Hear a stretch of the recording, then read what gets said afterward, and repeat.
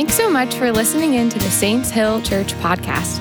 Our vision is to see heaven come to earth, and we do this by equipping the saints to know who they are in Christ, to walk in freedom through the truth, and make disciples who change the world. We hope this message draws you further into relationship with our Father, and if you would like to give to the mission of Saints Hill, please visit our website at saintshill.church. And thank you. Your generosity helps to keep Saints Hill going. Now, on to the message. Andrew and I were talking this morning about, I don't know how many of you remember this, but when we were up at the Northside building, I came up one time with a cooler. Anybody remember that? Yeah. And you're thinking, what, does he bring his lunch up here or something? And actually I had about a 20-ounce piece of raw meat in there that we actually used for illustration. And no raw meat this morning. We are going to get a little bit raw this morning, though, just to forewarn you. And I'm going to ask some questions of you. I'm going to have you enter into those with me that I've been asking myself for this past season. They're going to be challenging. They're going to be a little provocative, but I think they're going to get you in a place where you can really receive what the Lord has for you. You ready to do this? Yeah, awesome. Let me have you stand one more time. We're going to read the scriptures we're going to look at this morning. I have three of them here. This first one's in 2 Corinthians 4, and it starts like this. It says, "We are pressed on every side by troubles, but we are not crushed.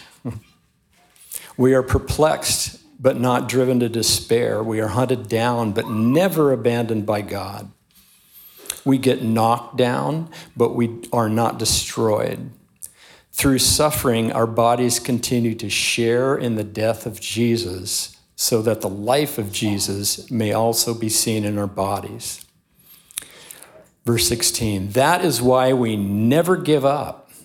Though our bodies are dying, our spirits are being renewed every day. For our present troubles are quite small and won't last very long. Yet they produce for us a glory that vastly outweighs them and will last forever. So we don't look at the troubles we can see right now. Rather, we fix our gaze on the things that cannot be seen. For the things that we see now will soon be gone, but the things we cannot see will last forever." And then a couple more real short ones here. Romans 8:38 says, "I am convinced," and this is Paul, "that nothing can ever separate us from God's love. Neither death nor life, neither angels nor demons, neither our fears for today nor our worries about tomorrow, not even the powers of hell can separate us from God's love. No power in the sky above or in the earth below, indeed nothing in all creation will ever be able to separate us from the love of God that is revealed in Christ." And the last one's in 2 Corinthians 6, a real simple verse. This is where we're going to focus today. "Our hearts ache, but we always have joy." You can be seated.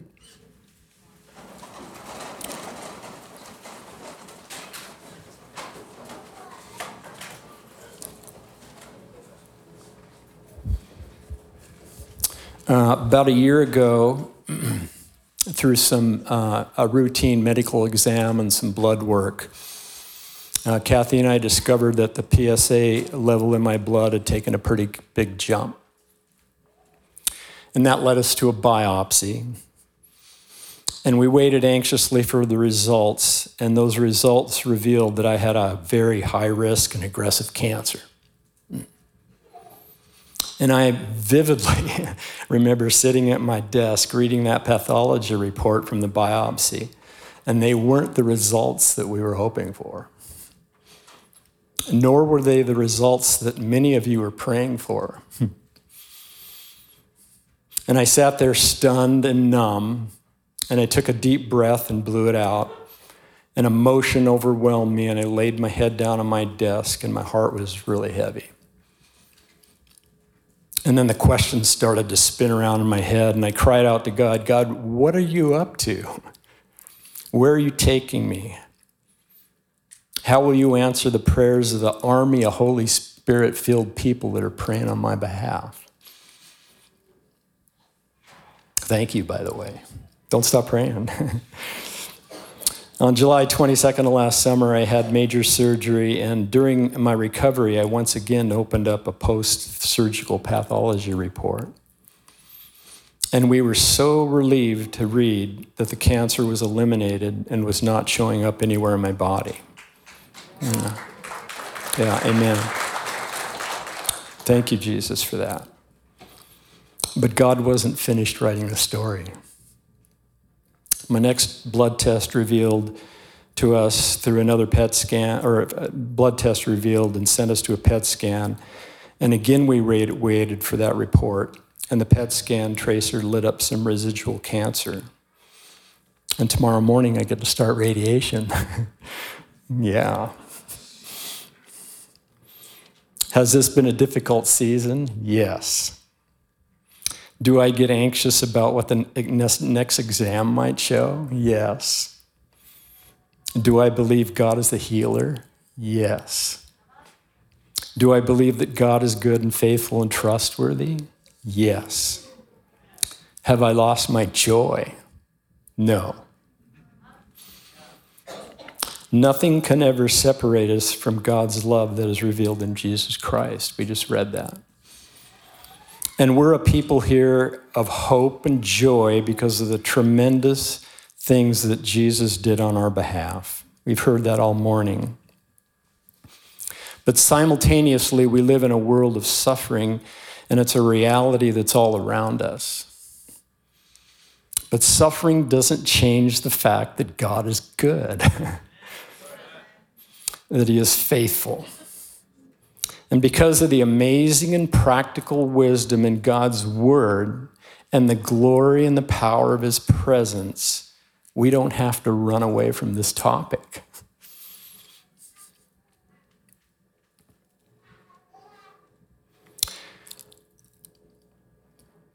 There is an unending library of books written on this subject, and sermons and songs written, and other kinds of resources.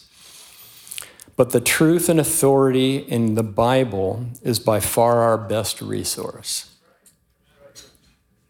And as followers of Jesus, we also have the Holy Spirit that leads us into all truth as we read what's in the Scriptures. The Bible never deals with suffering as some kind of concept, but rather points to the down in your gut kind of heartache of real human experience. And the Scriptures never avoid or minimize the very difficult experiences of life. God never looks down on the person suffering. He never mocks our pain, and he never turns a deaf ear to our cries. And he never condemns us for our struggles. The Bible presents to us a God who understands, who cares, and who invites us to come to him for help, and who promises that one day he'll end all suffering for all time. That's amazing. What a great promise. Suffering's not some kind of theory. It's not impersonal. It's real and specific. And at some time, to some degree, we will all face trouble. Jesus says this in John 16. I have told you these things so that you might have peace. In this world, you will have trouble. But what's he say next? But I have overcome the world. If you're not suffering right now, you're here this morning, you're not suffering, just take a look around. Someone in this room sitting pretty close to you is. Maybe even the person sitting right next to you.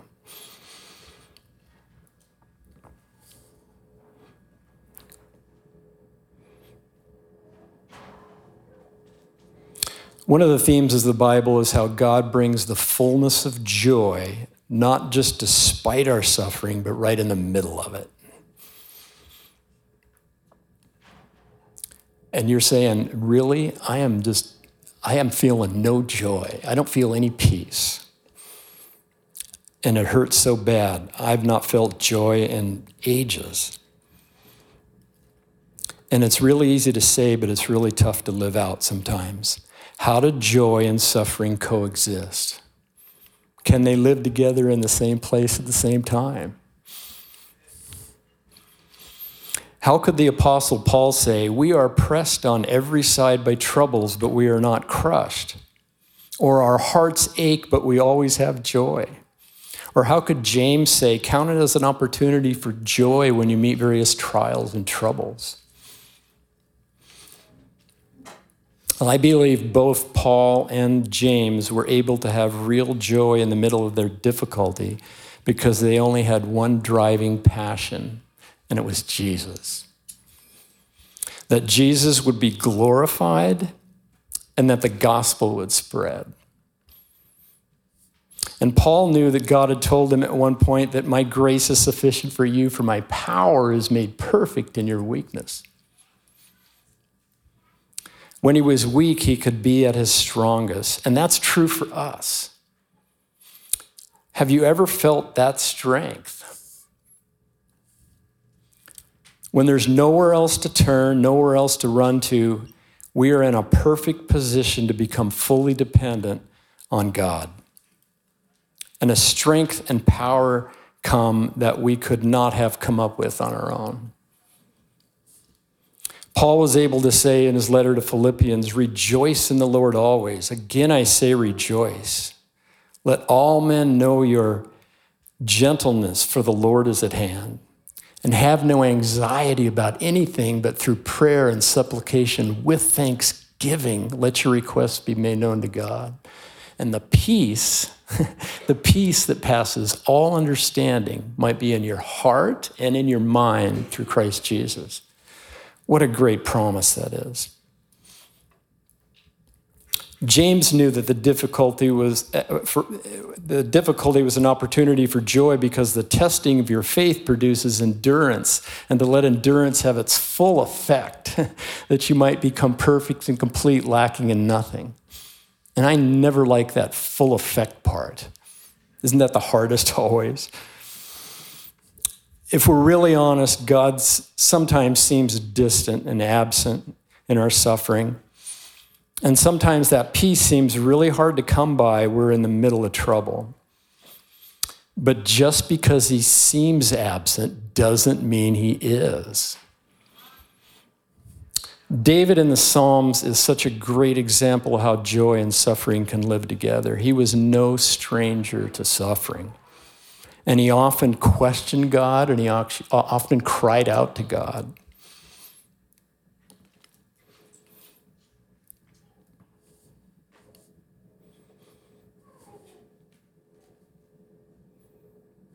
He said this in Psalm 119, my eyes are straining to see your promises come true. When will you comfort me? I am shriveled like a wineskin in the smoke, but I have not forgotten to obey your decrees. Have you ever squinted your eyes and looked into the distance to try to imagine something and it really wasn't there? I think we've maybe all done that. I think it's there, maybe not. I don't know. Can you see that? David was squinting at something that he knew was there. What were they? It was the promises of God. He knew what the promises were. He just couldn't see them clearly enough, and he was in turmoil waiting for them to come true for him. David in Psalm 113 says this, O Lord, how long will you forget me? Forever? How long will you look the other way? How long must I struggle with anguish in my soul and sorrow in my heart every day? Turn and answer me, O Lord my God. Restore the sparkle to my eyes, or I will die. Wow, that's real life stuff. And then he finishes that same sentence with this, but I trust in your unfailing love. I will rejoice because you have rescued me. David knew the promises of God, and his deepest passion was to be in the presence of God and obey his word. What's your deepest passion? Do you know the promises of God? Do you believe the promises of God? Don't skip over those questions. When the physical pain or emotional pain is so great and it hurts so bad, can you say like David, I trust in your unfailing love? And like Paul, can we say, my heart is aching, but I always have joy? Like James, do I count my troubles as an opportunity for joy? Because they'll build in me an endurance and a completeness. Those are all questions I've wrestled with in this past season. And some of you are asking some of those same questions right now. And I realize that my story doesn't come anywhere close to some of the things you're going through right now. I know that some of you are going through cancer right now in this room and other serious medical issues. It could be a divorce in the family. It could be a tragic loss from a friend or family member, a broken heart from a broken relationship, the unexpected loss of a job and all your income, loss of baby in a womb, or the pain of having been betrayed by someone that you poured your life into. And the list goes on. And I have learned through the years that it's tough to go through suffering or trouble, not wondering what God is up to. And I confess to you this morning, sometimes I even question God's goodness and his love for me. But it's okay to cry out to God. It's okay to ask questions. But a lot depends on the posture of a heart when you ask. The difference is, am I going to raise my fist at God in anger and then just walk away from him forever? Or will I cry out to him and bare my heart with all my questions, as David did? I've wrestled with a lot of questions during this season, and maybe some of you are asking these same ones. God, how much time are you granting me? What do you want me to say today? What do you want to say to me today?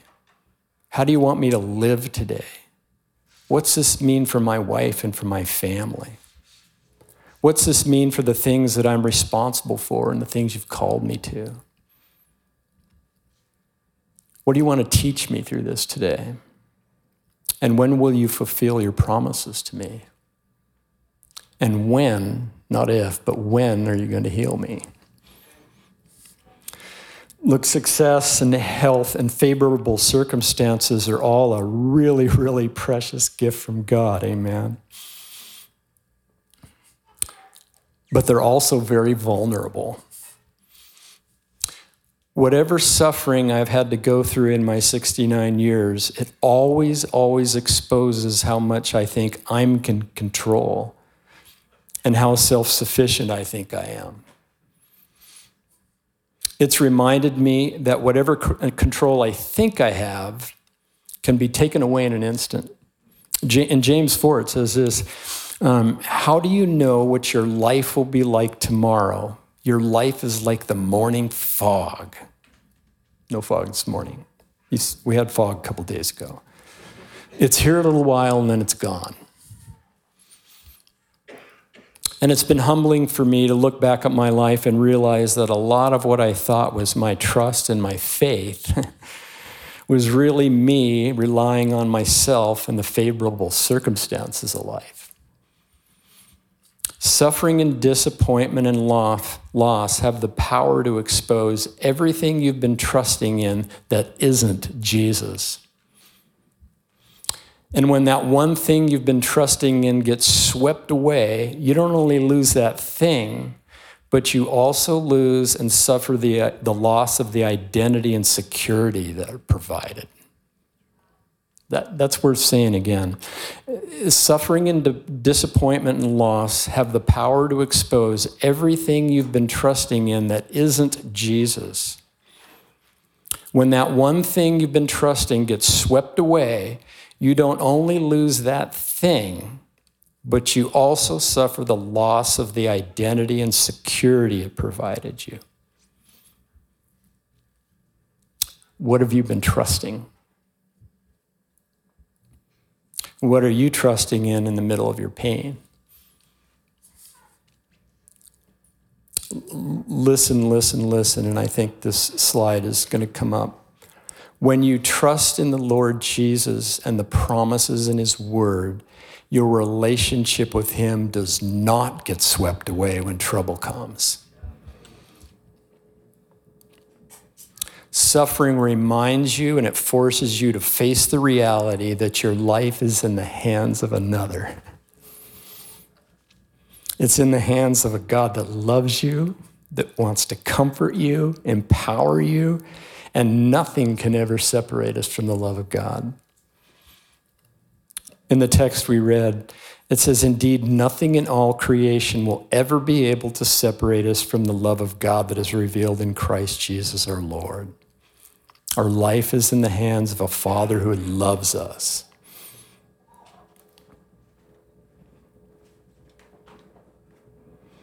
And often, suffering and waiting go hand in hand.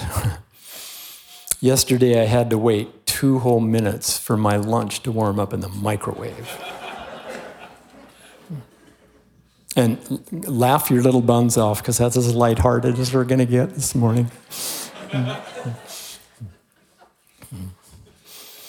We wait for weeks to get an answer about the job interview. And we wait and hope and pray for a prodigal son or daughter to return to their first love of Jesus. We wait for the results from an audit from our business. And we wait for the pathology results from our doctor. We wait for a family member or dear friend to get out of surgery from that tragic car crash. And we wait, and the list goes on. You fill in the blank. What are you waiting for today?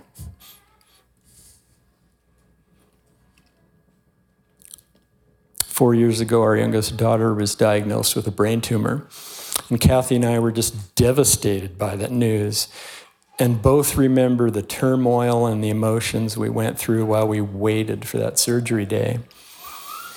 And the surgery lasted for 12 hours, and the tumor had woven through her nerves.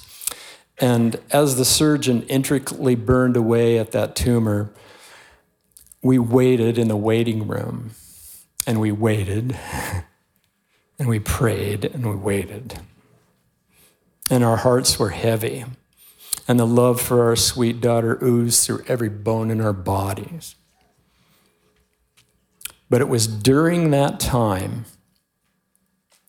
during those days that led up to surgery, and during those 12 hours, that I had a glimpse more than ever in my lifetime that our hearts ache, but we always have joy. Where did that come from?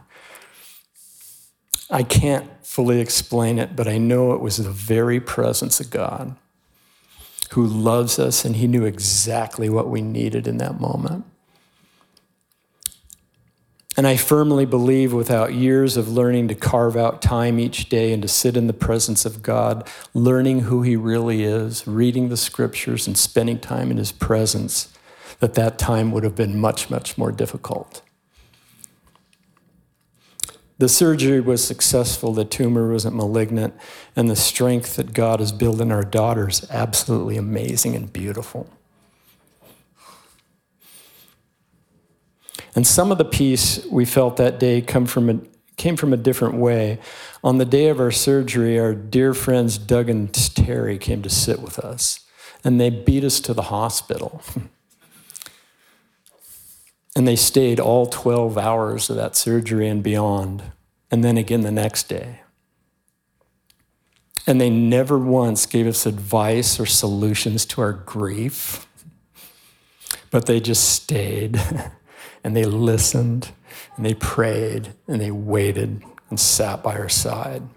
And they manifested the compassion and the love of Jesus. And they were a light in the middle of the darkness. If you know someone that's waiting, don't let them wait alone. And the Bible's full of examples of men and women having to wait. Picture with me, if you will, with this story. Picture this giant waiting room, as big as this room or bigger. And you're in there, and as you look around, you see that Abraham's sitting right next to you. And he's been there a long, long time. He's an old man now. And he's been waiting for a promise for a son that would multiply his dependence into countless millions for generations to come. We're those generations now. And he's waiting patiently, and he's going to stick it out as long as it takes and hard as it gets. He believed in the promises of God. Noah's sitting over here, and he's looking out the window into a blue sky with no clouds in it, waiting for rain and a whole bunch of it. And he's flipping through a boat building magazine. And he believed in the promises of God. And you look across from me and see Rachel, and Rachel, she's patiently waiting with great integrity, waiting on God for a husband. And she believed in the promises of God. And you see others, David's there, and Jeremiah and Job and Daniel and Joseph and others. And they're all waiting, and they've all gone before us as an example of how to wait. Do you know their stories? They're waiting for God to respond, waiting for God to keep his promise, waiting for God to speak, waiting for God to answer, waiting for God to heal, waiting for God to act. And while we wait, all the promises of God are still there, and they're still true. They're our foundation for hope. This verse is in Lamentations. It's going to come on the screen. I love this. The steadfast love of the Lord never ceases. His mercies never come to an end. They are new every morning. Great is your faithfulness. The Lord is my portion, says my soul. Therefore I hope in him. The Lord is good to those who wait for him, to the soul who seeks him. It is good that one should wait quietly for the salvation of the Lord. Amen. But if you're at all like me, there's those times you want to squirm out of your problems. Maybe I'm the only one that does that. You want to get out of the trouble and the painful circumstances by trying to force a solution.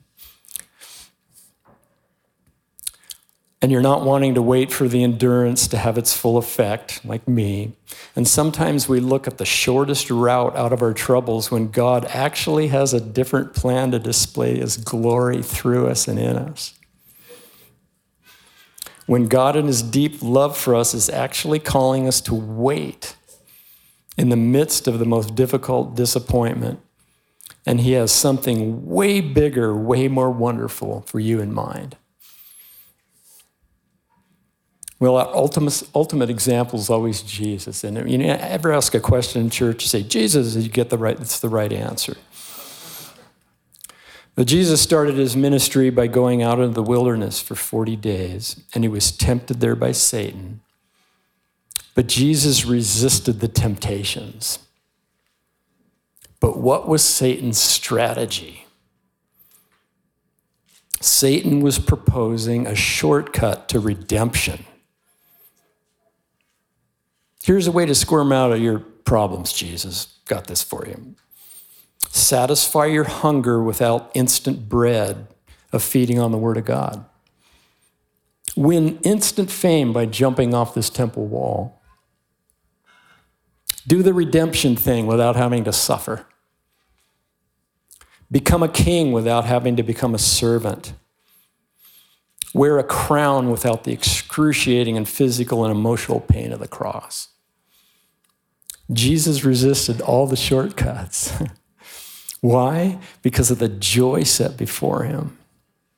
Because of his deep love for you and for me. because a God who weeps with you, a God who bleeds with you, a God who dies for you is a God who understands, a God who can be trusted, a God who comforts, and a God who can help anyone cope with any kind of trouble that ever comes. God never lets our suffering go in vain. This is in 2 Corinthians, again, it says, all praise to God the Father of our Lord Jesus Christ. God is our merciful Father and the source of all comfort. He comforts us in all our troubles so that we can comfort others. When they are troubled, we'll be able to give them the same comfort that God has given us. For the more we suffer for Christ, the more God will shower us with his comfort through Christ. Comfort, comfort, comfort. When we're going through troubles, that's our ability to be able to comfort others. He doesn't use any of our troubles in vain. And he not only comforts us so that we can comfort others, but he gives us everything we need so that when difficulty or disappointment or suffering comes, we don't need to be full of fear and panic, but we have a firm foundation, a firm trust in the faithfulness of God.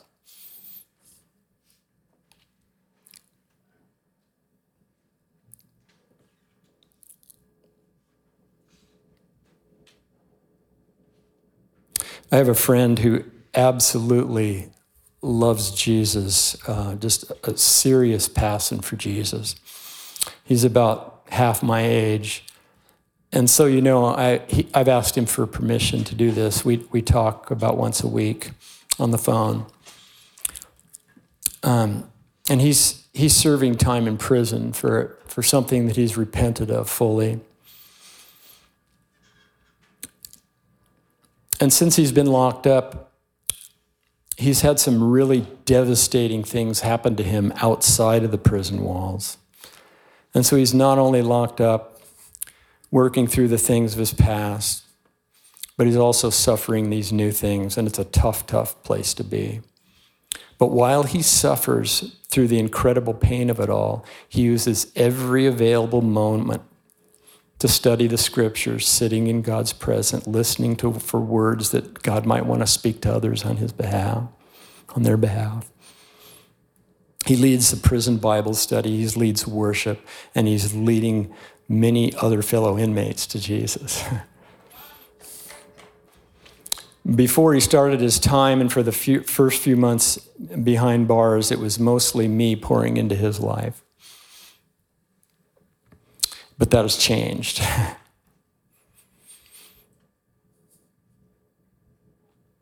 And although he might not say it, our conversations have turned to him pouring into me. He always starts by asking, can I start us off by praying? And we're on the clock. We get 30 minutes, and then the phone goes dead. And sometimes we end by praying, and it's right in the middle of a prayer. And I know he continues that in the silence. And he'll ask about how things are with me, and I'll usually have a scripture and a word of encouragement for him. But most of our time is spent with him telling me about the marvelous things that he's learning about how God loves him, about the love of God and who he is from studying his scriptures. And I'm amazed at his authenticity and his passion for Jesus. I'm amazed at how God's using him to be a blessing of comfort to others in the middle of his pain. And we all have stories like that. And as hard as it might be for me to say this right here, right now, I don't believe that I would trade any of the difficulties I'm going through in this season or any other season in my lifetime for that matter, because of the things that God has done and is doing in me. They've given me opportunities to trust him, opportunities to be dependent on him, opportunities for joy, opportunities to comfort others, opportunities to grow stronger with a strength that I could never accomplish on my own.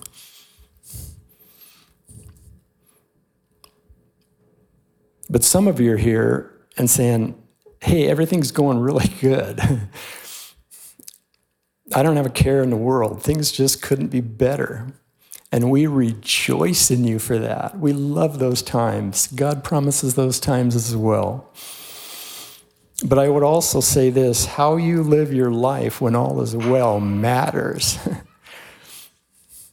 When you're feeling healthy, when things are going well, it should produce in us a deeper gratitude and worship, not self-reliance and pride.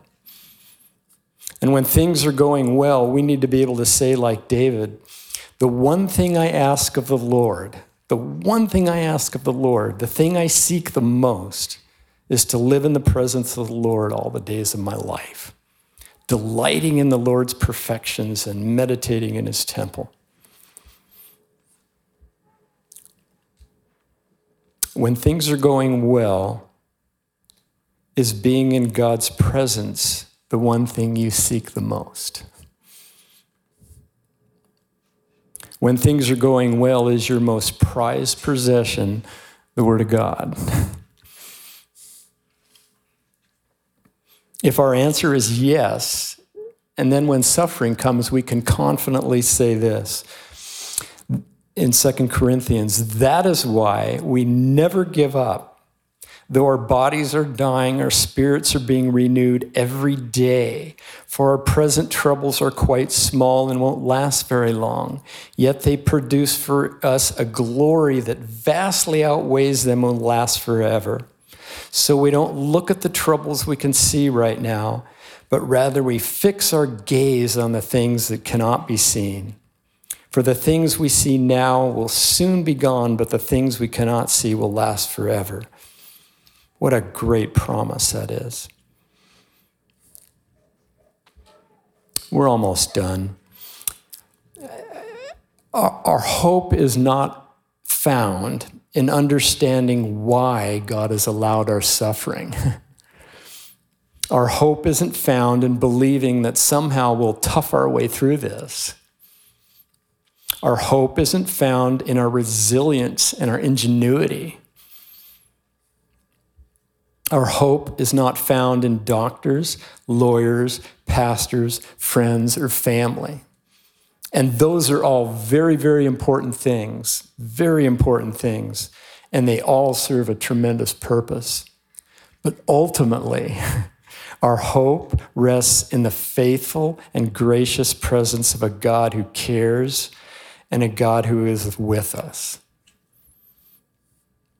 A God who is growing us into the men and women he intends us to be and sees us becoming.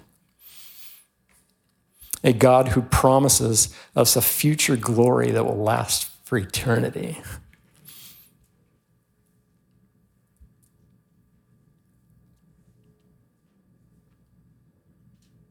Something just came to my mind that's not anywhere on my notes here, but if any of you have heard of Francis Chan, he has this great illustration, and he brings a rope into his teaching, and it's a pretty long rope, and on the very end of it, he has a little piece of red tape about this long.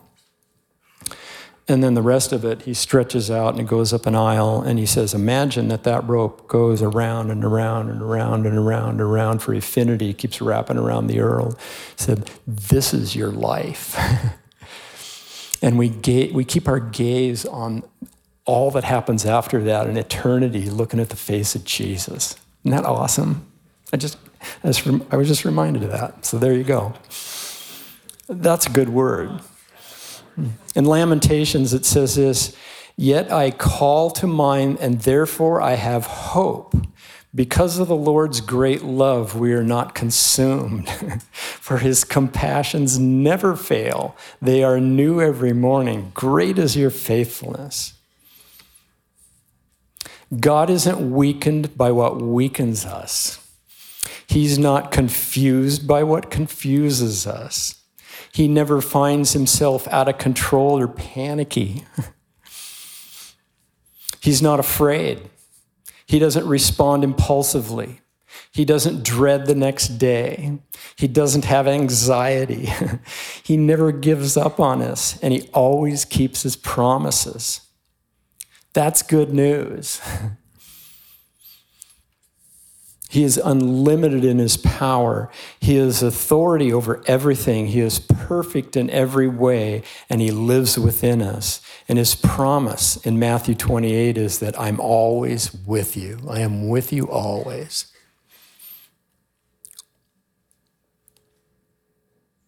Is there any part of always that you don't believe?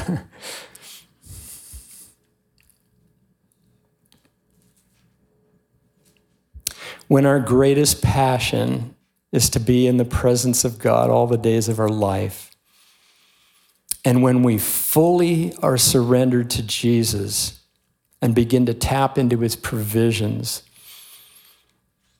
and know and understand his promises from the Word of God, we will find a strength beyond anything we have ever experienced. I'm going to finish by reading Romans 8 one more time. What shall we say about such wonderful things as these? If God is for us, who can ever be against us? Since he did not spare even his own son, but he gave him up for us all, won't he also give us everything else? Who then will condemn us? No one. For Christ Jesus died for us and was raised to life for us, and he is sitting in the place of honor at God's right hand, pleading for us. Don't you love that? He's pleading for us right at this moment. Can anything ever separate us from Christ's love? Does it mean that he no longer loves us if we have trouble or calamity or persecuted or hungry or destitute or in danger or threatened with death? As the scriptures say, for your sake we are killed every day. We are being slaughtered like sheep. No, despite all these things, overwhelming victory is ours through Christ Jesus who loved us. Overwhelming victory is ours through Christ Jesus who loved us. And I am convinced that nothing can ever separate us from God's love. Neither death, nor life, nor angels, nor demons, neither our fears for today, nor our worries for tomorrow, not even the powers of hell can separate us from God's love. No power in the sky above or in the earth below. Indeed, nothing in all creation will ever be able to separate us from the love of God that is revealed in Jesus Christ our Lord. Amen. Will you stand with me? Thanks for listening. If we can do anything to help you, or if you want to stay in the loop with what is going on in and around the church, you can follow us on Instagram, download the Saints Hill app in the App Store, or visit our website.